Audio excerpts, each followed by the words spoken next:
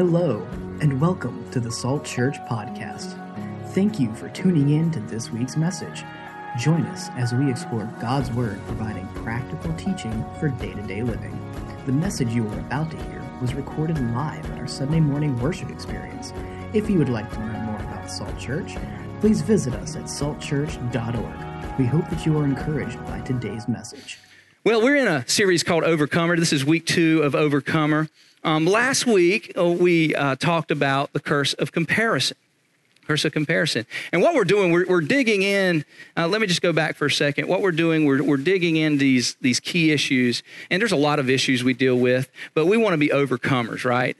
I mean, God has given us the ability to overcome the world. He says, I have already overcome the world. I have won the victory. Just step into what I have. Step into the victory I have. And we deal with like random issues all the time. And a lot of times these things can hold us back from being all that God has called us to be. And one of those is comparisons. And we talked about comparisons. We launched the series talking about how comparing ourselves to others. I'm trying to keep up with her. I'm trying to keep up with him. Or I'm better than her. Or I'm better than him. Or I'm not as good as her. And I'm not as good as him. And we go through these thoughts in our head, and it keeps us from being who we are, because we are just who we are.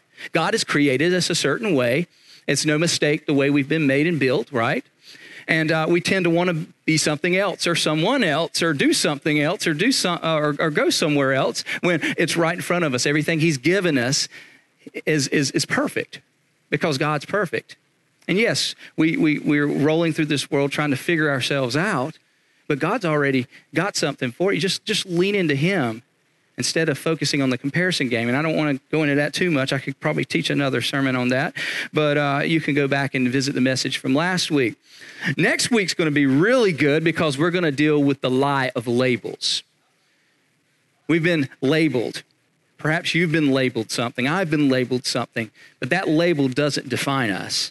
So you need to come back next week and hear that. Invite a friend and that may be dealing with life and dealing with identity issues. And we're going to talk about labels. But this week is going to be a hard one, okay?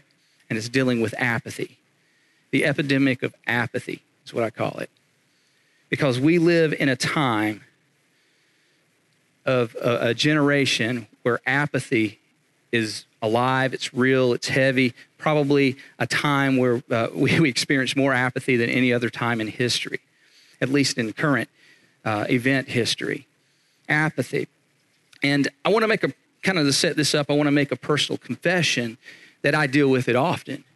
It's not something that is easy for me to confess, but it is. It's a real issue. In fact, a couple of weeks ago, we had the Hurricane Florence that came through. And this was probably the most extreme hurricane. I'm from Eastern North Carolina, so I had a family that was in it. I still have family in Wilmington that are dealing with some things going on. And you know, when it first happened and everything I was like the tragedy of people losing their homes and children being without and all these things, you know, just broke my heart. It wrecked me. And I began to, pray about it and then Facebook, social media about it, and push the church to do, to get involved. And then you go back to your regular activities. You get back into your comfortable life and with your kids in your backyard and everything's good for you. You didn't have a storm here. And that's how it happened. And I just forgot. I forgot. And God convicted me just a few days ago as I was studying this. It says, there's still people out there that are hurting. There's still people out there in North Carolina that don't have anything, and you've forgotten.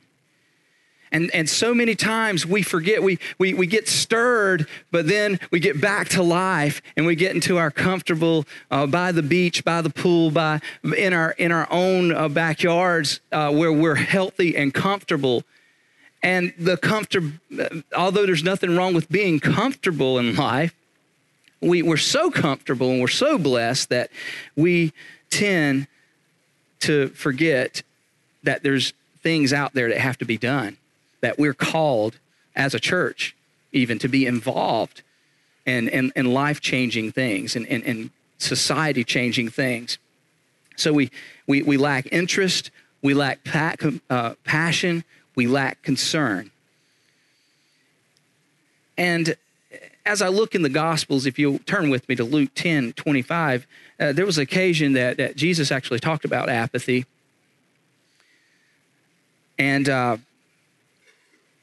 it says, on one occasion, an expert in the law stood up to test Jesus. And I think it's interesting that he was testing Jesus here. He knew what he was doing. What was this expert in the law? This was like a lawyer. This was and it wasn't just a United States lawyer like we think of it. This was a religious law guy. This was probably a Pharisee of some type or someone who knew the law of God. And he wanted to test Jesus. And Jesus was always being tested by these teachers of the law because they wanted to kind of pin him in a corner. And they couldn't pin Jesus in a corner because he's Jesus. You know, he's awesome, right? He knew his stuff even more than they did. So here he is trying to test Jesus, this expert of the law. And he says this, what must I do to inherit eternal life?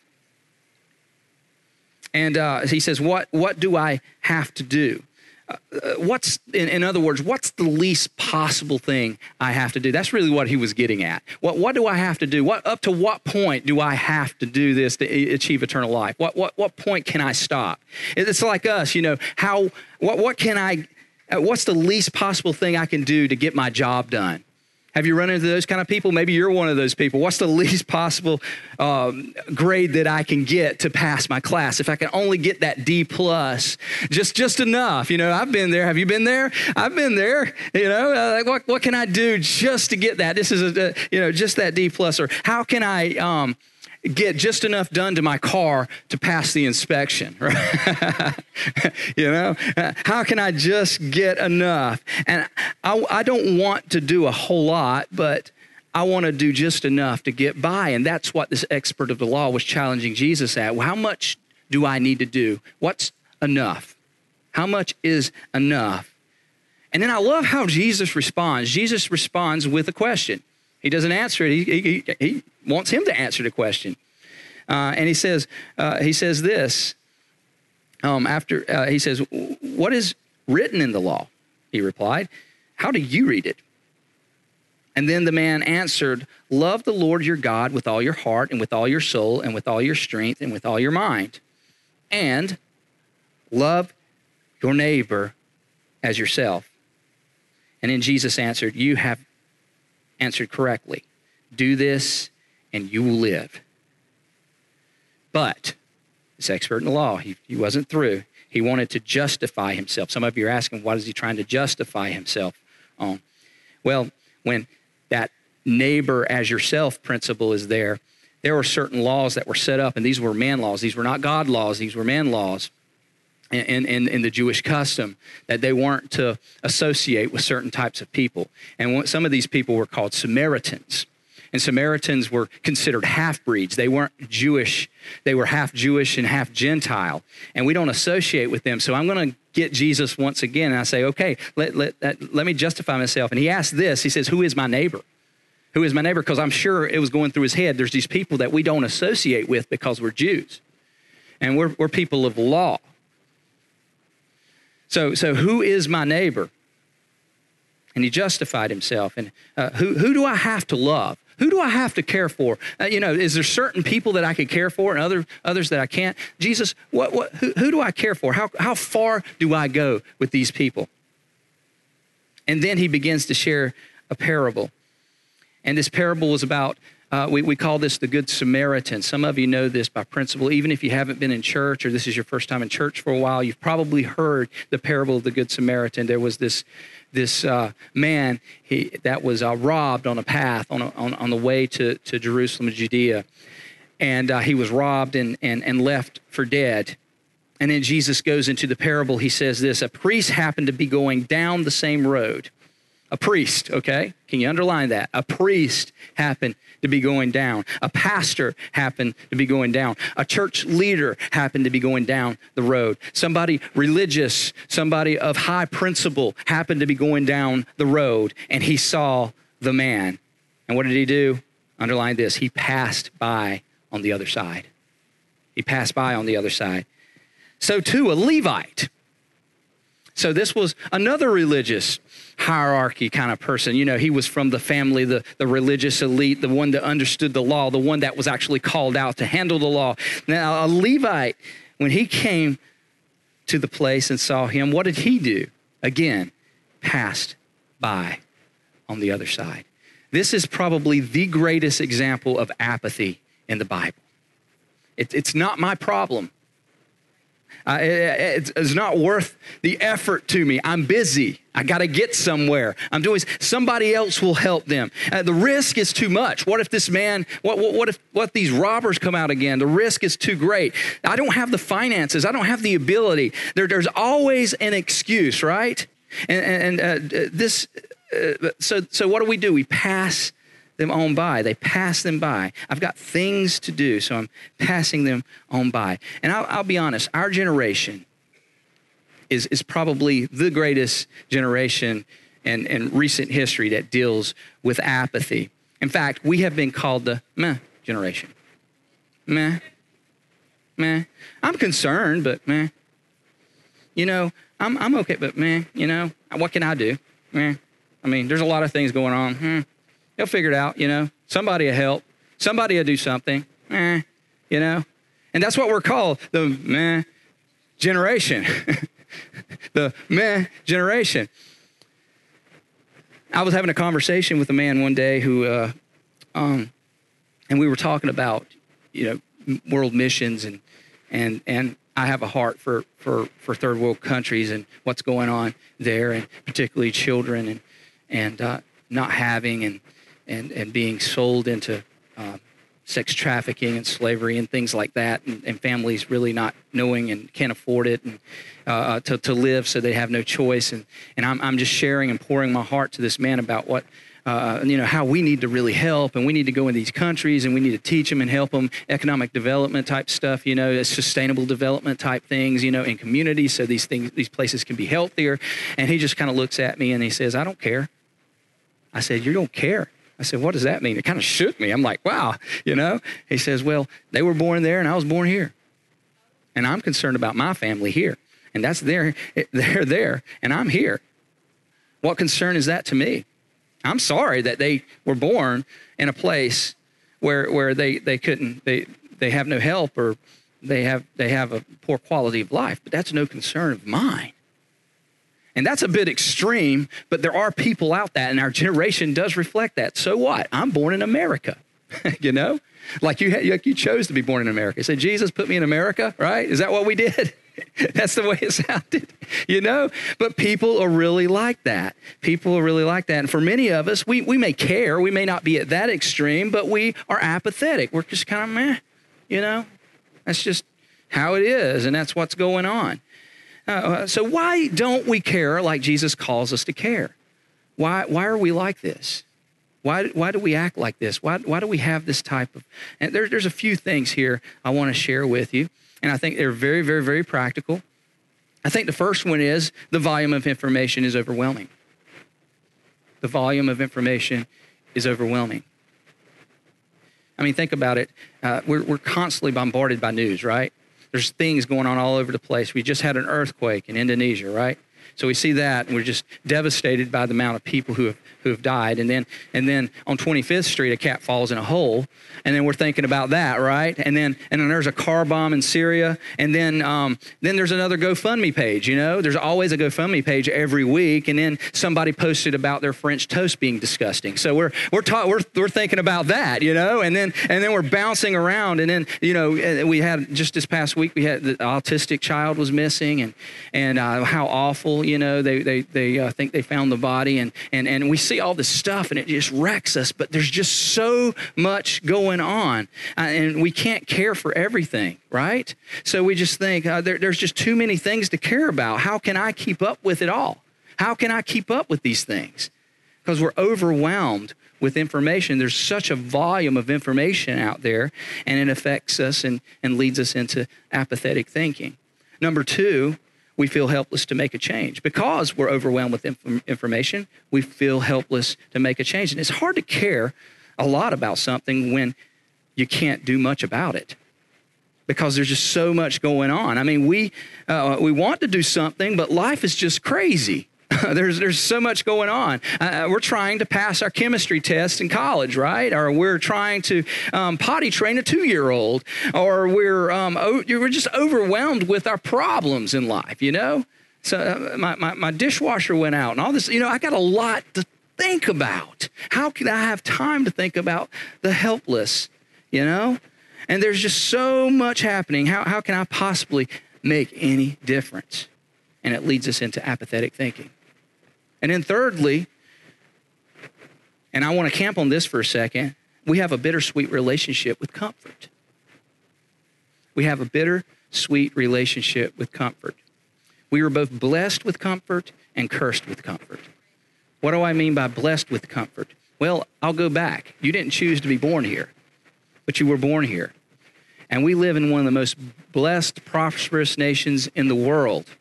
In fact, we're even above Western culture, we're of the top. And we've been given, and we have everything we want, everything we could possibly need. We are blessed. But because we are blessed, we are cursed. Because we have first world issues, right? We have issues because our pizza app didn't work right, and they sent the wrong topping to my address, and I'm mad, you know? We're aggravated. We binge watch Netflix and we get aggravated because it's buffering. What's wrong with Cox Cable? Why can't they get it right, you know? I pay a lot of money for my internet access. I got to binge watch my show. We got first world issues. We've got a lot of problems. When our online grocery order gives us the off brand instead of the on brand or the new brand or the name brand, and we're so frustrated. I don't like the off-brand. I ordered this one. It was on sale. And that's the one I wanted. Because we have first world issues. So, the volume of information is overwhelming. We feel helpless to make a change. And we have a bittersweet relationship with comfort. Because life is all about us. And it leads us into a state of apathy. I don't really care. I don't really have time. How do we overcome this? Because we want to be overcomers. God calls us to be overcomers. How do we overcome this epidemic of apathy? Here's a key phrase here. As I was reading, a professor kind of shared this one time. Forgot his name back in the day, but I remember him coining the phrase righteous tension. Righteous tension. And we need to consistently expose ourselves to something that creates righteous tension. A righteous tension. Let me explain what a righteous tension is. It's something that makes us uncomfortable. It's a discomfort, if you want to call it, a righteous discomfort that we just can't shake. It's a burden that just shakes us to the core, that we just can't get away from, something that we're yearning for. And we consistently go back to that burden, that hurt, whatever that is. It could be something different for you than it is for me, but we're consistently going back to that because here's the thing, lack of consistency results in lack of interest.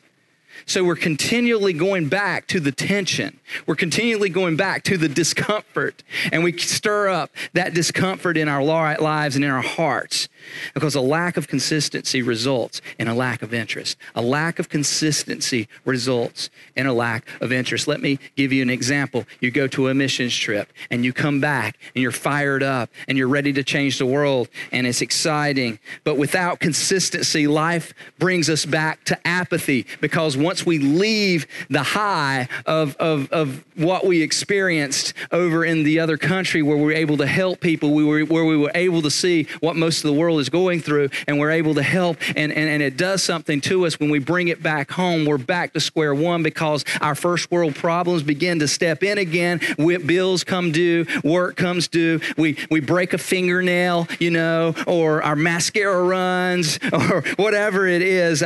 We scuff our Vans, and we're just kind of like, we're worried about that, more than, or if you're a sports person, maybe Jordans, whatever they are. We're more concerned about those things than we are. So we get away from those and we fade into apathetic thinking. We go back to our first world issues. So we need to stir a righteous tension, a righteous discomfort. Lean into whatever makes you righteously uncomfortable. Lean into what makes you righteously uncomfortable. And your apathy will transform into a fierce, righteous passion. Consistently. I think about Paul, a man who hated Christians. He was called Saul of Tarsus. And then he had this encounter with Jesus, and it completely changed his life. His heart completely turned a 180. It just radically changed his life. And here he is speaking about his fellow Jews, his fellow men. I'm taking this. Just a 180. This man. He says, "With Christ as my witness, I speak with utter truthfulness. My conscience and the Holy Spirit confirm it. My heart is filled with bitter sorrow and unending grief for my people, my Jewish brothers and sisters." In fact, he goes so far to say this: I would be willing to be forever cursed and cut off from Christ if that would save them. I would be willing to be forever cursed and cut off from Christ. Meaning I would rather be damned to hell than ever. I have bitter sorrow. I have unending grief for my people. And that was his passion. That was his stirring. That was the uncomfortable tension that he had in his heart. Paul's tension is what drove him. And when you have that kind of tension, you're willing to do and give anything. Everything. You have a passion. It's impossible to sit back. It's impossible to do nothing because you want to move forward and you want to see God work and move you to make a difference. It's a passion, an unending passion. So we need to channel our passions. We need to channel our passion. We all have a passion. We all have a stirring. So how do we channel those passions? And let's be honest, there's a lot of things that we can do. But the first point I want to make is you got to focus on something. You can't focus on everything, but you can focus on something. You need to narrow down your scope and focus on something. There's many things will catch your attention, but few things will capture your heart. Many things will capture your attention because there's a lot of things going on in the world, but there are few things that will capture your heart. Maybe there's something that you have a passion, something that's captured your heart. Maybe you have a heart for the unborn. Maybe that's your venue, that's your thing. You have this desire for the unborn, or maybe racial injustice. Maybe that's your passion that you want to see. You want to see the justice take place in that area, or human trafficking. Maybe that's your passion, or you're interested in seeing clean water in communities to help change a community, and you've watched that happen and you want to be a part of that. Or maybe you had somebody pass away with cancer that was dear to you and you want to be a part of cancer research and be a part of that and raise money for that and be involved in that. Or maybe you want to foster or adopt a child. Maybe that's your passion. Maybe student ministry is your passion. You want to help and coach and mentor students and young people into a growing relationship with Christ. Maybe that's your thing. Maybe it is overseas mission. Maybe it's discipleship. Maybe it's a small group, a SALT group that you want to start and be a part of, or bring people together to disciple. Maybe it's mental illness. Maybe you had a porn addiction at some point in your life and you want to help people be free from pornography, and you have a special place for that. Or maybe it's alcohol. Maybe it's drugs. Whatever it is, maybe you have that passion. Find many things will catch your attention, but few things capture your heart. Find what captures your heart. Find out what captures your heart. What is God calling you to? Because I'd rather make a huge difference in one thing than a small difference in many. Rather than making a little difference in many things, we can make a big difference in something. It might be overwhelming.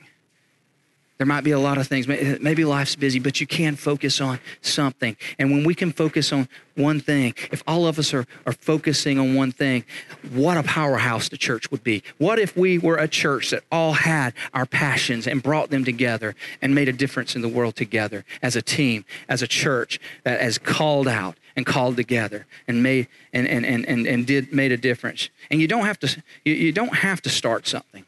Let me just be real with you. You don't have to start something. In fact, as a church, we've kind of made that. We brought together that philosophy that we don't have the resources to start something, but we can partner with something. Join those who are doing it well. Join those who are already doing it, that already have it set up and are doing it well. You don't have to start something. Partner with somebody. Just stay focused. The point is to stay focused on something, figure out something, aim towards it, let your passion, carry you towards it, and focus on it, and let God do something amazing. Stay focused. Jesus was focused. Did you know that? Jesus was focused. He had one goal when he came to this earth. And he said it over and over and over again because good leaders do that. They say the same thing over and over and over again. And he said this, I come so that they may have life. He also said it this way, he came not for the righteous, but for sinners. And he also said, I come not for the healthy, but the sick. I come to set the captives free. I come to seek and save the lost. I leave the 99 and go for the one. He said it over and over and over again. He came for the sinner. That was why he came to the world. This is why he was focused and he had a passion that was focused. And Jesus was so focused that he was able to attract a people that were willing to give their life for a cause greater than themselves because he had a passion, he had a focus. And you can have that same passion and focus in whatever avenue, whatever track you're in. A passion, a focus. Thank you. Thank you, all three of you. Amen. It helps when I hear that, okay? He focused first on the Jews, just a few people. And he was so passionate. He said, if you want to be a part of my kingdom, you have to leave everything. And they did. They left everything.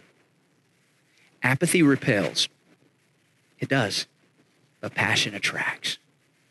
The question is, are you apathetic? Are you passionate? Are you apathetic? Are you passionate? Lean into the tension that God has placed, the burden that God has placed.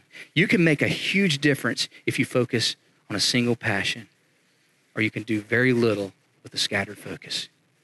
The scattered focus. Let me just get personal. My passion has always been the local church. I believe the local church is the hope of the world. And people are without Christ. And I believe the greatest way to connect people to Christ and lead them into a growing relationship with Christ is through the local church. And I stay focused on that passion, and that's why I'm here week after week. That's why we focus on small groups. That's why we focus on getting people connected to the church. We want you to be fully involved because it leads you into a growing relationship with Christ. I don't want people to just know Jesus. I want them to experience Jesus. I want them to be transformed by Jesus, and that is best through the local church. The reason we started Salt Church is so that we could lead people into a growing relationship with Christ, that they would experience the life-giving message of Jesus so they may become fully devoted followers and never turn back. And I will stay on that course and I will say it over again. And some of you are sick of hearing me say it, but that's our focus. If I can focus on one passion and if I can stay focused on that one passion, perhaps I can spark others into their passion. And then we together with a full passion for what we're called to be can make a difference in this world. I believe that the church, I believe that Salt Church right here, right now, even in humble beginnings, can make a difference and make an impact right now. And we can watch what God can do and the power that God can do in this community, in this city, in this Hampton Roads area. We can do it. We can do it. How many of you agree and believe with me on that? Through Jesus Christ, we have been made more than conquerors. We are overcomers. We don't have to settle with apathy. We don't have to sit back and binge watch ourselves to sleep every night without purpose. I'd rather be stuck with a tension, a burden in my heart, in my life. I think about Billy Graham, who just passed away recently. And he goes back to his story. He shared it many times, how he went to seminary, and he was going through, and he just had this aching heart for the gospel of Jesus Christ, just to share the simple message of Jesus with people. And for a period of time, he stepped away because he felt maybe he was going an academic direction. And he began to think about being a professor, maybe a teacher or something like that. And he started getting deep in the Word, which, you know, he was deep, I'm sure, in his general study time, but he felt like maybe that was a direction he was going. And then one day he took a retreat out in the woods, and as he was struggling, which direction do I go? Because I feel the tension of sharing the gospel with people, but at the same time, I feel like I need to, you know, where do you want? And God brought him right back. In fact, he began to throw out a gospel. He was going to share a message with a college graduation. He was going to take this message to a college graduation. It was just a simple message of Jesus Christ that he wanted to share with the people there. But because it was a college graduation, he felt maybe I need to go back and I need to rework this, and I need something a little more intellectual with these students that are graduating. And as he was out there and he was putting it together, God just struck his heart, put a passion, put a tension in his heart. And he took that well-thought, planned message with Hebrew and Greek and all the things that any intellectual professor type personality would put into their message and their sermon, and he balled it up and he threw it out, and he pulled out the simple message of Jesus Christ, and he shared that. And from that day forth, he never strayed from it. And the rest is history, guys. Y'all know what happened. Many of people came to Christ through Billy Graham's simple gospel message, because he had a passion, he had a burden. He had a burden. So here's what's going to happen. Here's what's going to happen when you start to focus on one thing or a few things. That tension. When you start to stir that tension inside of you. Voices are going to say this: it's not possible. You can't do it. You're a simple person. You're only one person. And the enemy's going to try to do everything he can to talk you out of it. You're going to have every excuse in the world, because apathy makes excuses. Apathy makes excuses, but passion finds a way. Apathy makes excuses, but passion finds a way. It finds a way when there is no way. It finds a way when there's nothing. It finds a way. God, if it's a God passion that's stirred in your heart, he will open up the doors. He will open up the way. Be persistent. Practice resolve. You have a passion in your heart that's only God given, and you can make a difference. The devil, the enemy, is going to do everything it can to stir you or deter you from your God-given path. But God's got a passion he has placed in your heart. So you need to not make excuses. Don't make excuses. Passion finds a way. And the second point I want to make is embrace what hurts. Embrace what hurts. Don't run from it. Embrace it. And Paul says, my heart is filled with bitter sorrow and unending grief. Do you know what bitter sorrow and unending grief feel like? I'm not sure. It was a lot. There was a lot of happy moments during that time where he was feeling that burden, bitter sorrow and unending grief. Here's the lie most believe: it's easier just not to care. It's easier not to care. It's easier to go on with life. It's better not to get involved because it could cost me everything. And it's easier just to stay in my humble abode, my home and my family and in my box, and I just stay there, and it's easier just to do that. It's easier not to care. But here's the thing: it's easier to hurt with a purpose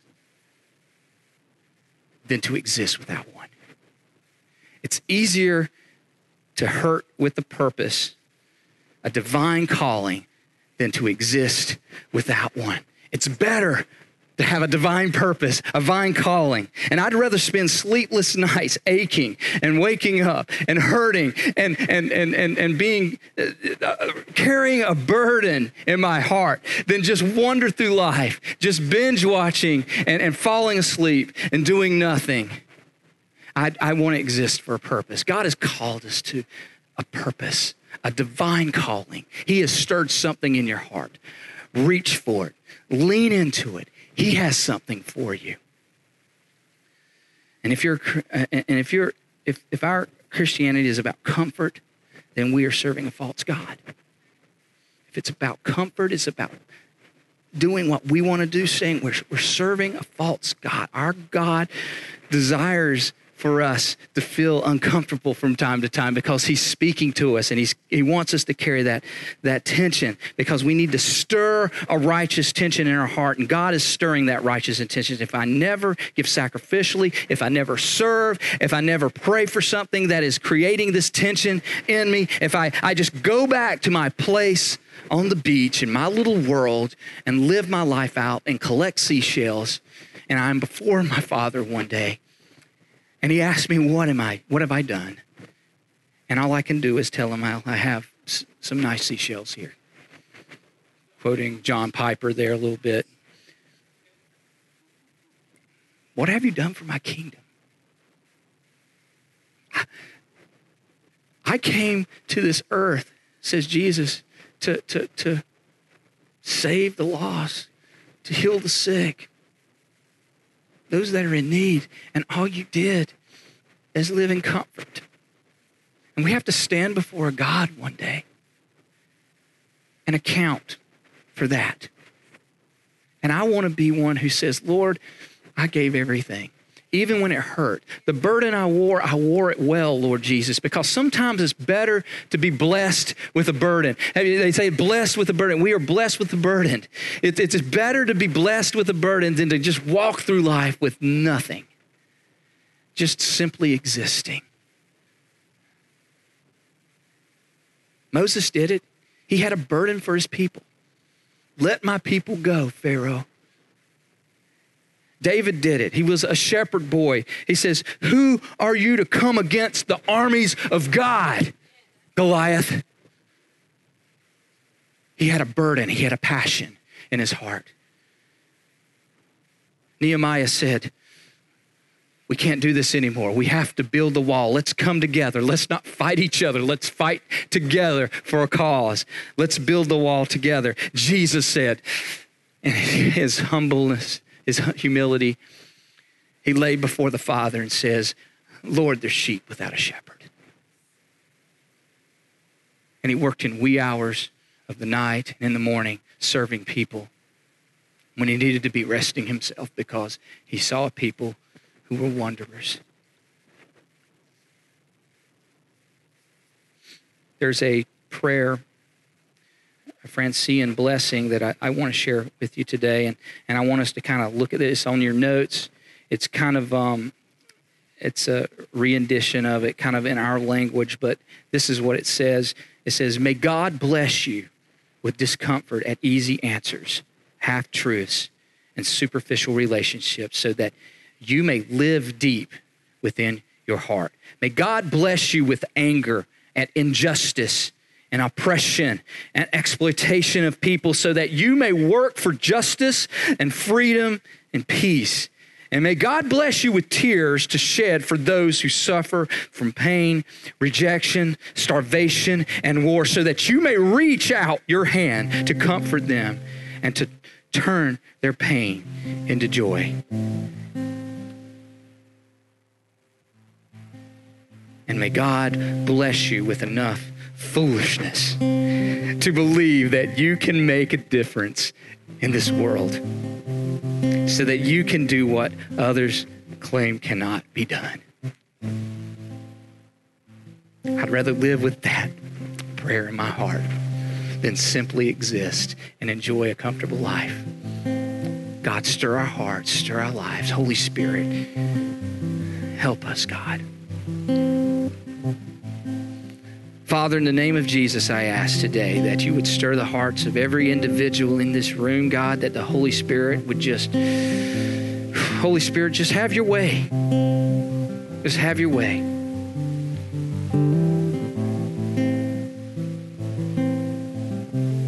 Pour heaviness in this room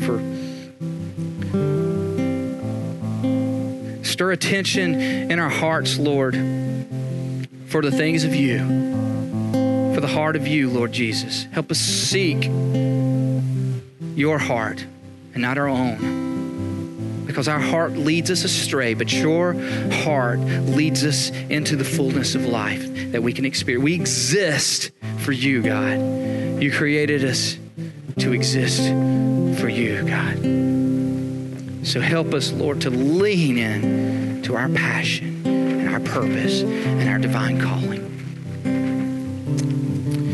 With all heads bowed and all eyes closed, staying in that spirit of worship, there are some here today, without a shadow of a doubt, that have not given their lives to Christ. And maybe you've just decided, this is just time to find a church, come to church. Somebody invited you to church, and you're here today.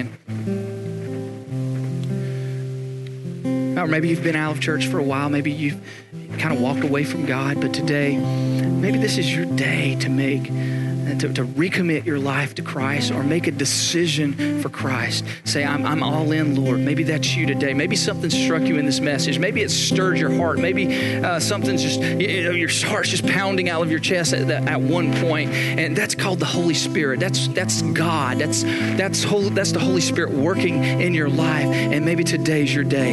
And if it is, this is your opportunity. You will never be the same. Give your life, give your heart to Christ. Make a decision. If that's you today, if you would just raise your hand and say, I'm in, Pastor. I'm ready to make that decision. I'm ready, Lord. I'm ready, Lord. I'm leaning into you, that passion. Come on, church. I'm ready. Hallelujah. Hallelujah. If you pray this with me, pray it from your heart. If you raised your hand or you didn't raise your hand, it doesn't matter. I just want to know, because I want to pray for you. But if you'll say this prayer with me. Father, I believe that you are the Son of God and you died on the cross for my sin.